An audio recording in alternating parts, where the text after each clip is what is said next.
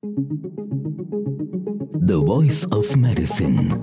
Gedanken, Geschichten und Talks aus der faszinierenden Welt der Medizin. Denn wir bringen sie an den Puls.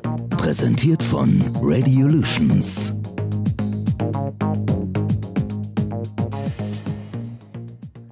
Herzlich willkommen zu einer neuen Ausgabe von The Voice of Medicine. Die Medizin erlebt den größten Wandel der Zeit, sagt mein heutiger Gast. Er ist ärztlicher Direktor und Vorstandsvorsitzender der Uniklinik Essen, Facharzt für HNO, Kopf- und Halschirurgie und, das macht es besonders interessant, er gehört zu den bedeutendsten Medical Influencern der Neuzeit. Ich freue mich, dass er heute hier ist. Herzlich willkommen, Herr Professor Jochen Werner. Herr Dr. Abdel-Latif, ich freue mich sehr, dass wir miteinander sprechen können. Ich freue mich sehr. Herr Kollege Werner, vielleicht kannst du anfangen. Was ist ein Medical Influencer? Naja, wir alle kennen die Influencer, ich sage mal über die Social Media, und mir geht es vor allem darum, zu sagen, dass man ein wenig beeinflussen möchte, und ich möchte beeinflussen die Menschen dahingehend, dass sie weniger Ängste haben vor dem ganzen Thema Digitalisierung, sondern dass wir der Digitalisierung im Gesundheitswesen positiv gegenüberstehen, dass wir die Chancen sehen. Und wenn mir das auch mit vielen anderen ein wenig gelingt, dann wäre das eine Beeinflussung und dann wäre das Vorhaben erfolgreich gewesen. Social Media und Ärzte sind ja immer noch auf vielen Ebenen ein bisschen auf Kriegsfuß, ich würde es mal so sagen. Also viele Medizinerinnen und Mediziner weigern sich ja eigentlich auf Social Media aktiv zu sein. Ist es denn nicht eine Chance in der heutigen Medizin, ebenfalls als Mediziner hier aktiv zu sein? Also aus meiner Sicht ist das, man hat ja in Deutschland diesen Begriff alternativlos etwas, ich sag mal, fehlverwendet vielleicht oder fehlinterpretiert, aber das ist so. Denn wie sieht die Realität aus? Nehmen wir jetzt so ein Unternehmen, wie wir das sind. Wir haben 8.500 Mitarbeiterinnen und Mitarbeiter und ganz, ganz viele von diesen Mitarbeiterinnen und Mitarbeitern sind aktiv auf Social Media und viele, viele andere Menschen auch. Will ich mich also einer Plattform, nehmen wir Facebook mit über 2 Milliarden Usern oder Instagram über 1 Milliarde User, will ich mich dem verschließen und sagen, ich erwarte, dass ich nur über renommierte Zeitungen kommuniziere? Ich glaube, das ist genau falsch. Das Thema ist für mich so, das beobachten wir doch auch mit Negativbewegungen in diesen sozialen Netzwerken. Wenn man nur diese Personen dort zu Worte kommen lässt, dann verpassen wir eine Chance. Und ich glaube, wir müssen uns genauso stellen mit unseren Vorstellungen. Das wird diskutiert, dann gibt es auch Kritik. Gar nichts zu sagen oder nur zu vermeiden, halte ich für den falschen Weg. Absolut. Wie ich gesehen habe, Sie haben einen eigenen Blog auf medical-influencer.de, sind sehr aktiv diesbezüglich. Social-Media-Aktivität benötigt ja auch einen bestimmten Zeitaufwand, eine bestimmte Planung. Wie machen Sie das ganz persönlich, nebst all Ihren sonstigen Tätigkeiten? Ja, ich habe da so ein relativ festes Konzept. Sie haben recht, wenn man sich damit befasst, dann bedeutet es ja auch, dass man ganz viel liest. Irgendwie muss die Lektüre bewältigt werden. Es erscheint ganz viel Information täglich. Ich mache das so, dass ich relativ früh aufstehe und dass ich das vor meiner Arbeit mache. Dann bin ich auch aktuell, was ich sage mal aktuelle Berichte betrifft, gehe eigentlich ganz gut damit in den Tag und bediene die ganzen verschiedenen Accounts. Ja, das ist so die Geschichte. Dann kommt am Tag irgendwas, sehe ich es mir abends nochmal an. Ich versuche auch auf Fragen zu antworten, weil es natürlich nicht zu einer Kommunikation kommt, wenn man die Fragen, die gestellt werden, einfach liegen lässt. Also deswegen, das ist aufwendig. Ich mache das selbst, aber es hat schon, ich sag mal, für mich persönlich ganz viele verschiedene gute Kontakte gebracht, wo ich mit Start-ups in Verbindung kam, wo wir sogar Projekte initiiert haben. Das wäre sonst nicht passiert. Also Social Media als Stethoskop der heutigen Zeit. Ich möchte vielleicht ganz am Anfang noch einmal auf das Eingangszitat eingehen. Sie haben gesagt, die Medizin erlebt den größten Wandel der Zeit. Wie macht sich das bemerkbar? Also es macht sich aktuell schon bemerkbar, aber die Wahrnehmung wird diesbezüglich noch viel mehr bewusst werden. Wie meine ich das? Als klassisches Beispiel für die Digitalisierung ist ja die Radiologie bekannt. Die ist seit vielen. Die Radiologie hat heute an verschiedenen Orten in Deutschland, in Europa, in der Welt starke Arbeitsgruppen, die sich mit künstlicher Intelligenz befassen. Also das, sage ich mal, ist ein Thema, das können wir erleben, auch hier in Essen bei uns. Das ist heute vorzeigbar. Daneben wird natürlich dieser Prozess genauso in anderen diagnostischen Fächern passieren. Nehmen wir die Pathologie, die Nuklearmedizin oder Labormedizin, Mikrobiologie etc. Und auch diese Bereiche werden digitalisiert, nur viel schneller, als es die Radiologie, bedingt auch durch die Technologie, über die letzten 2 Jahre getan hat. Dann kommen dazu diagnostische Bereiche aus anderen Fachgebieten. Nehmen wir die Augenheilkunde.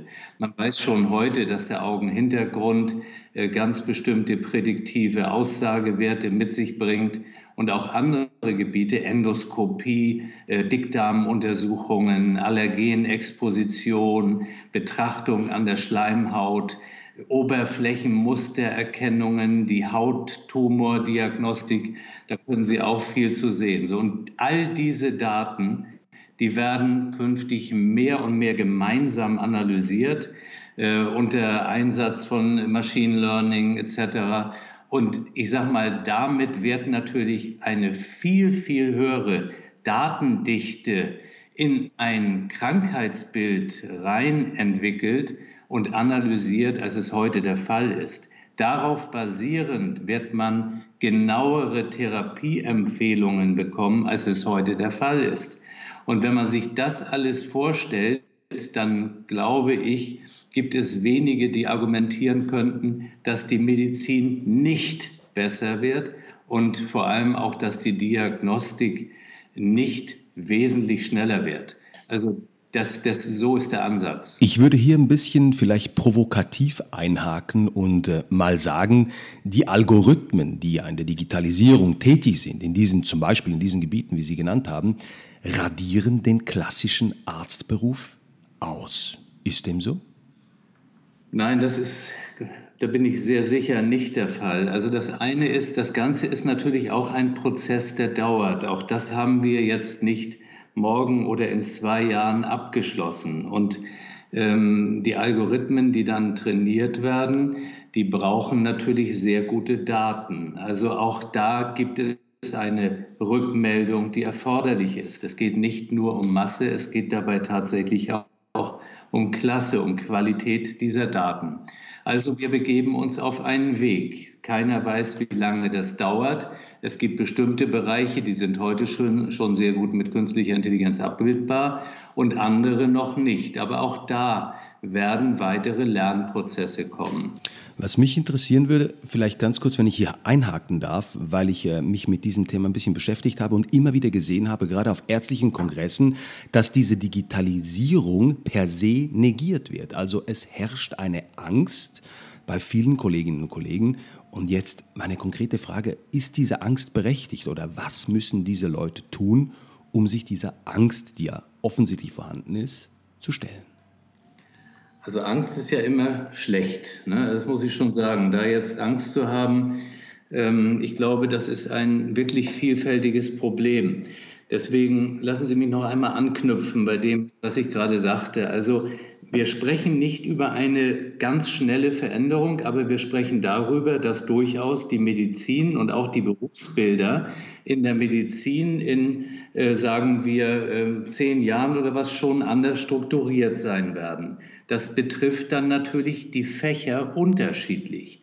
Ich persönlich glaube, dass es Arztgruppierungen für datenbasierte Diagnostik gibt. Also dass es gar nicht mehr nur auf Radiologie oder nur auf Pathologie ankommt, sondern auch Arztkompetenz gefordert ist an diesen Schnittstellen.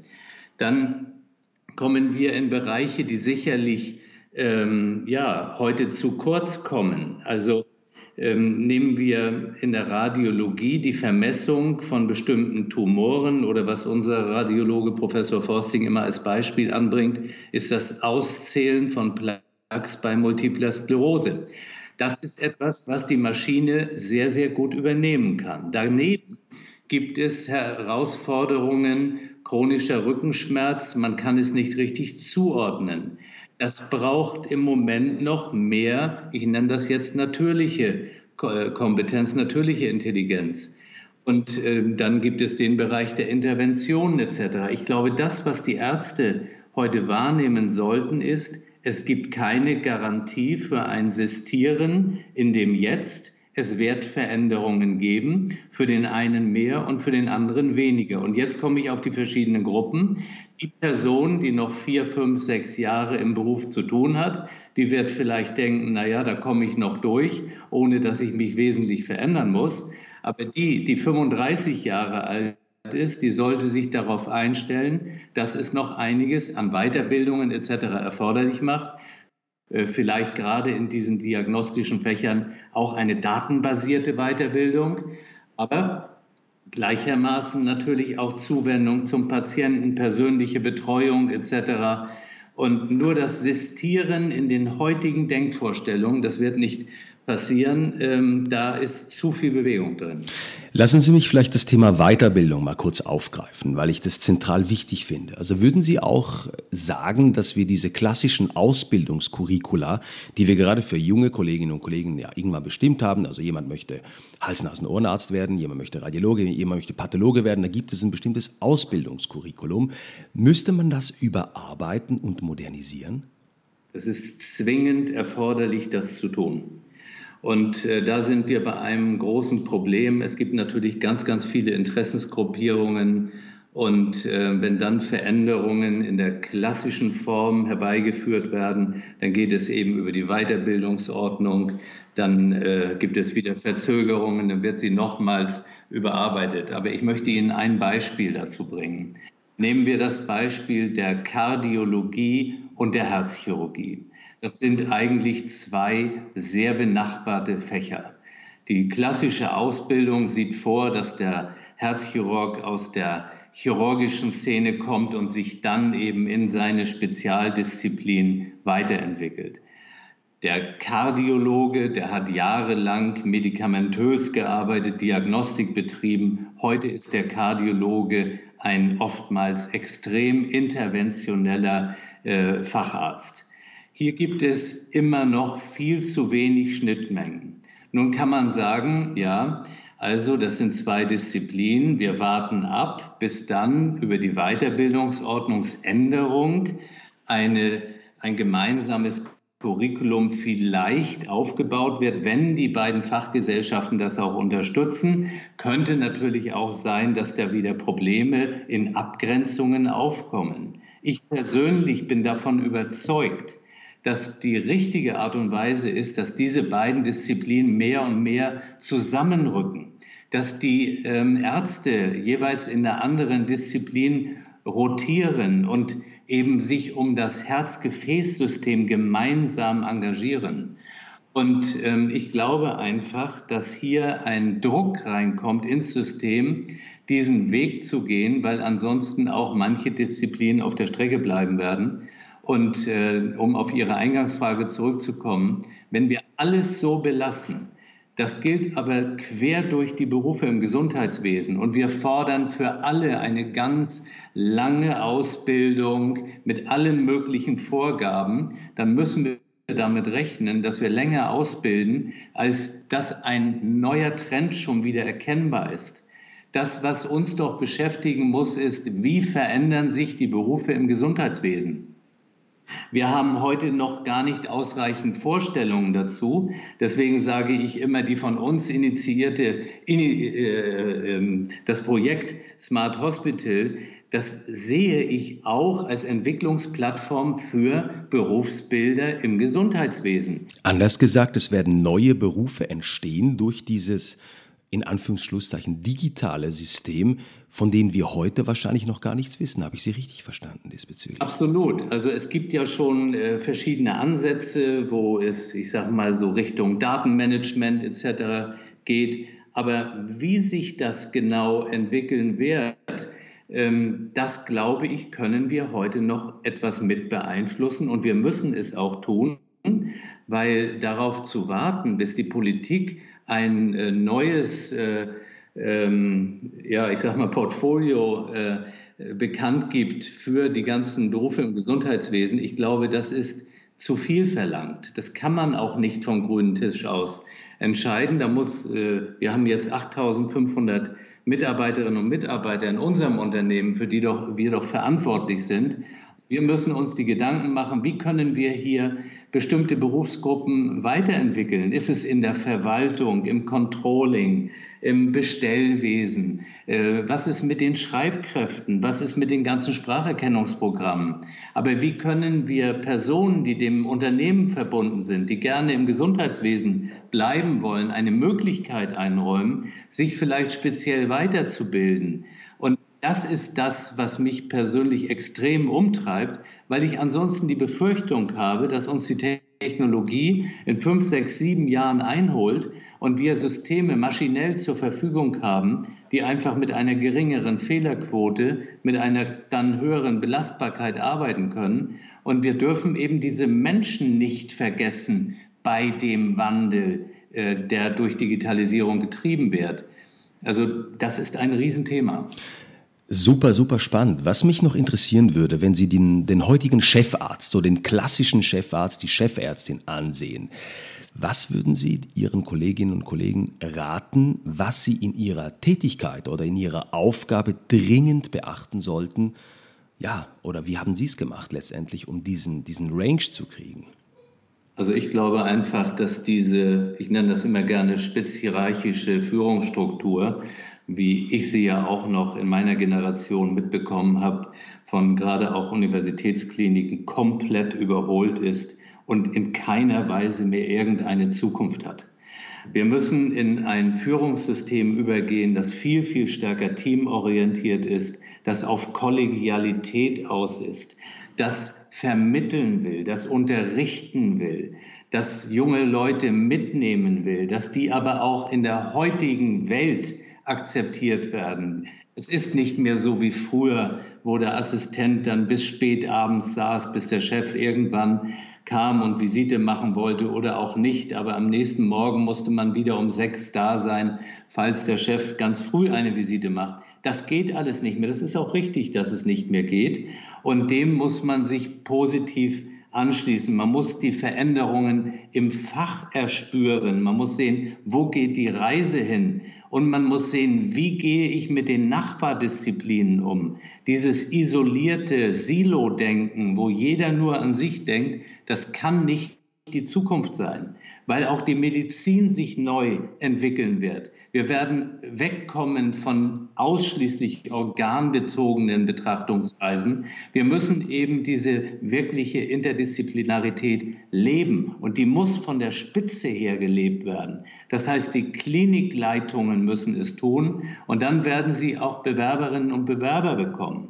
Und das kann man heute schon absehen. Es gibt Kliniken, die haben, ich sage mal, sehr, sehr viele Bewerbungen und andere, die haben fast keine. Und da muss man sich mal fragen, warum ist es so? Ja? Und deswegen sage ich, das ist ja seit Jahrzehnten gleich geblieben. Und auch wenn die Digitalisierung damit vielleicht nicht viel zu tun hat, aber genau jetzt ist die Zeit und Notwendigkeit, diesen Wandel zu machen, weil ansonsten auch eine Universitätsklinik an Bedeutung verliert.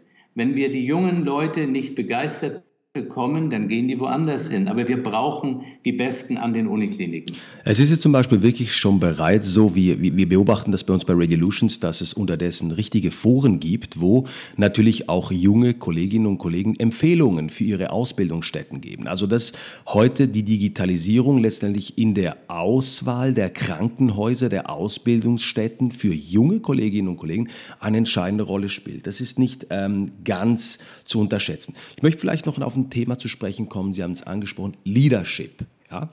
Im Arztberuf oder in der Ausbildung hat Leadership, so wie wir das neu kennenlernen, gar keinen Platz gefunden bisher. Also weder im Medizinstudium noch in der Ausbildung.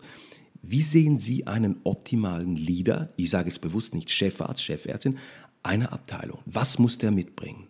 Also Teile davon habe ich vorhin gerade schon angesprochen.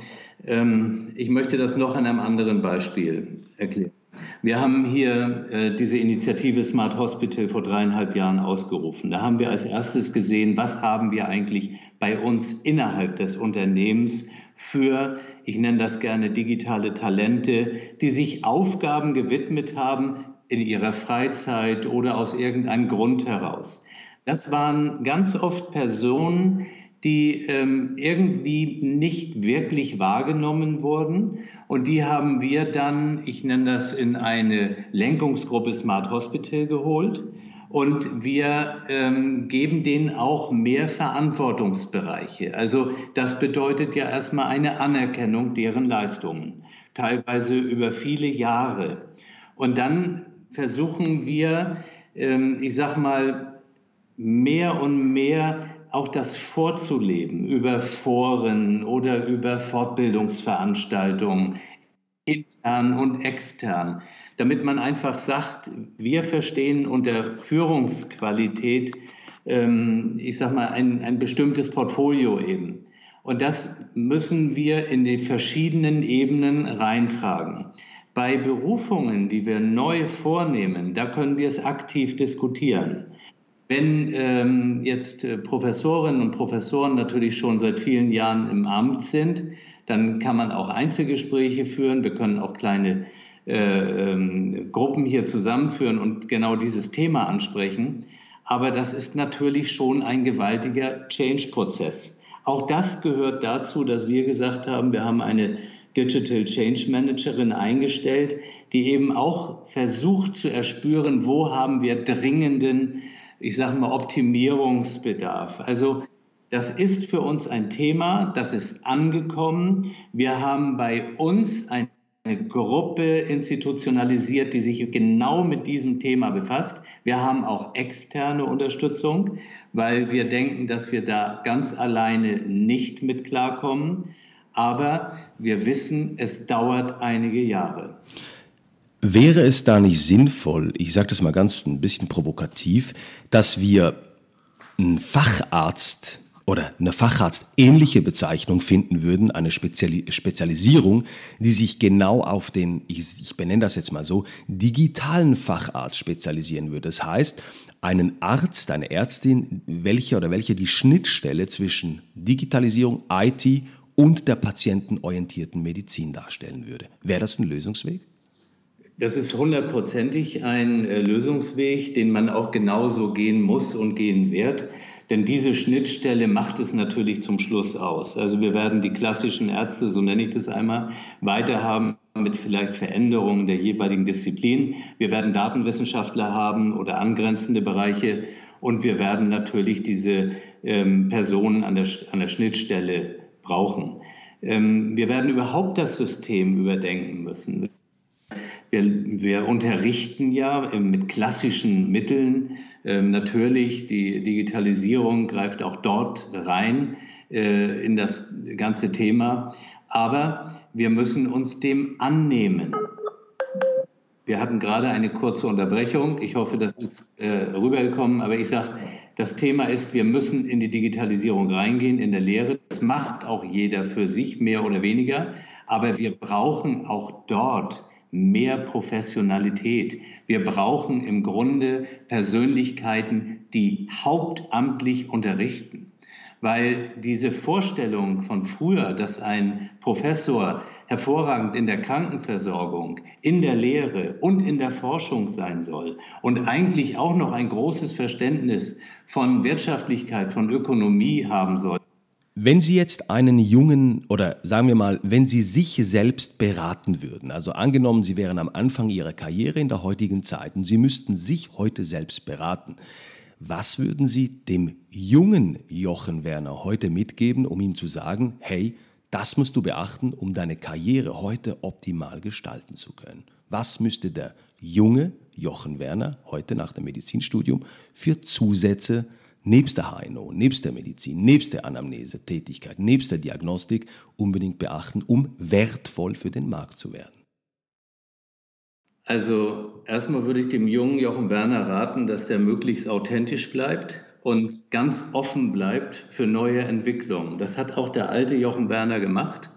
Was ich dann dem jungen Jochen Werner auch vielleicht mit heutigen Möglichkeiten empfehlen würde, wäre, noch mehr ins Ausland zu gehen. Also ich würde schon heute sagen, geh doch mal ein Jahr nach China oder geh noch mehr in, ich sag mal, Innovationszentren in den USA oder wo auch immer hin, weil das schon fürs Leben enorm prägend ist in vielerlei Hinsicht. Und wenn man heute die Entwicklung sieht, was so passiert, dann glaube ich, ist jemand gut beraten, nicht jetzt seine Ausbildung, es gibt dafür auch gute Gründe, ich will das auch nicht schlecht reden, aber ausschließlich im Inland zu machen.